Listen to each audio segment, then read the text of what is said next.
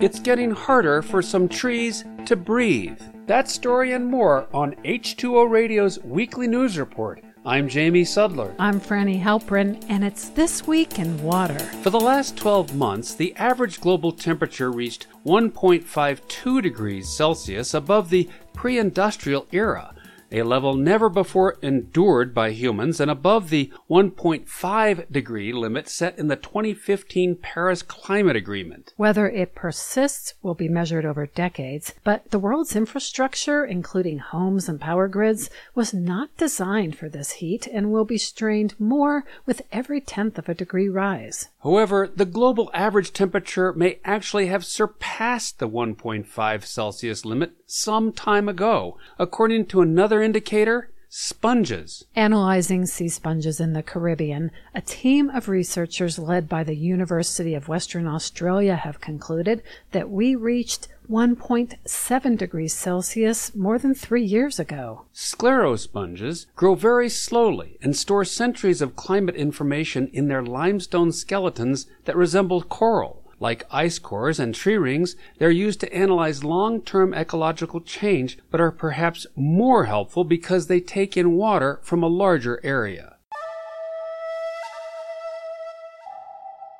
In the Atlantic Ocean, water moves along a giant conveyor belt that takes warmer, saltier waters from tropical regions north toward Greenland, where it cools and can become diluted with fresh water from the melting ice sheet. The cooler water then sinks and returns in a southerly direction. This natural process, called the Atlantic Meridional Overturning Circulation, or AMOC, has been shown by recent research to be deteriorating faster than expected from climate change that warms the ocean and melts ice, which interferes with the pattern. Now, a new study from Utrecht University suggests that we may be on course to reach a critical tipping point at which the circulation would shut down completely and irreversibly. The study says the consequences for people in North America, Europe, and Asia would be severe, as average temperatures would drop by several degrees. At the same time, other parts of the world would continue to warm because of greenhouse gases trapping heat. Warming waters would pile up along the U.S. East Coast by as much as a meter, and in addition, deep-sea creatures would perish from a lack of oxygen.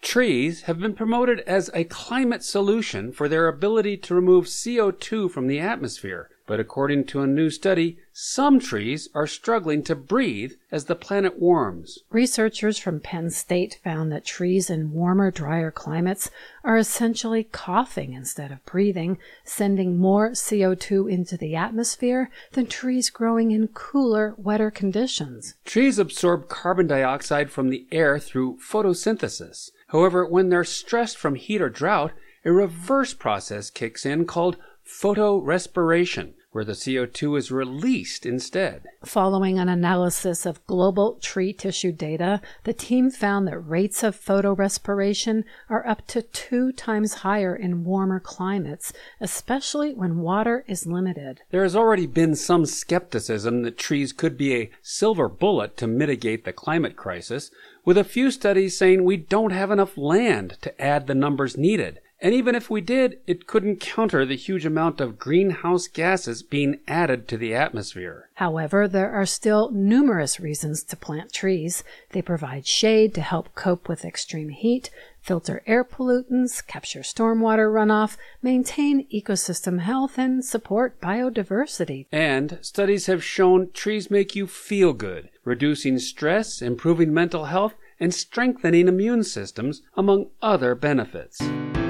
Finally, they say there's plenty of fish in the sea, but apparently not enough in streams, rivers, and lakes in Utah to make anglers happy. The field is getting crowded, but luckily the state has a plan: speed baiting. The idea is to pair angler personalities with a water body to help them find the one as an ongoing mega drought shrinks fishing opportunities. It's matchmaking of the rod and reel kind. In a solution developed by a team of researchers from Utah State University, surveys were conducted to classify people into groups that matched their preferred fishing experience. A resulting report identified 5 profiles: explorers, social, catch-focused, ambivalent, and catch-and-consume anglers. Explorers liked more secluded areas that have solitude and are comfortable in rivers and streams, while social anglers placed higher value on spending time with friends and family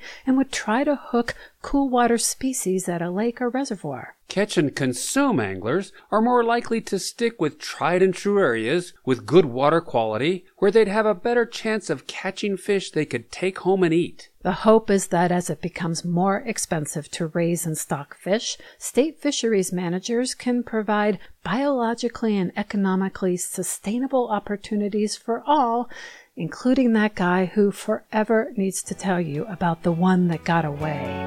Support for This Week in Water comes from the Stroud Water Research Center, which produces the trusted science needed for successful stream and river conservation while fostering people's passion for the water in their lives. Learn more at stroudcenter.org. Well, I spent a lifetime looking for you.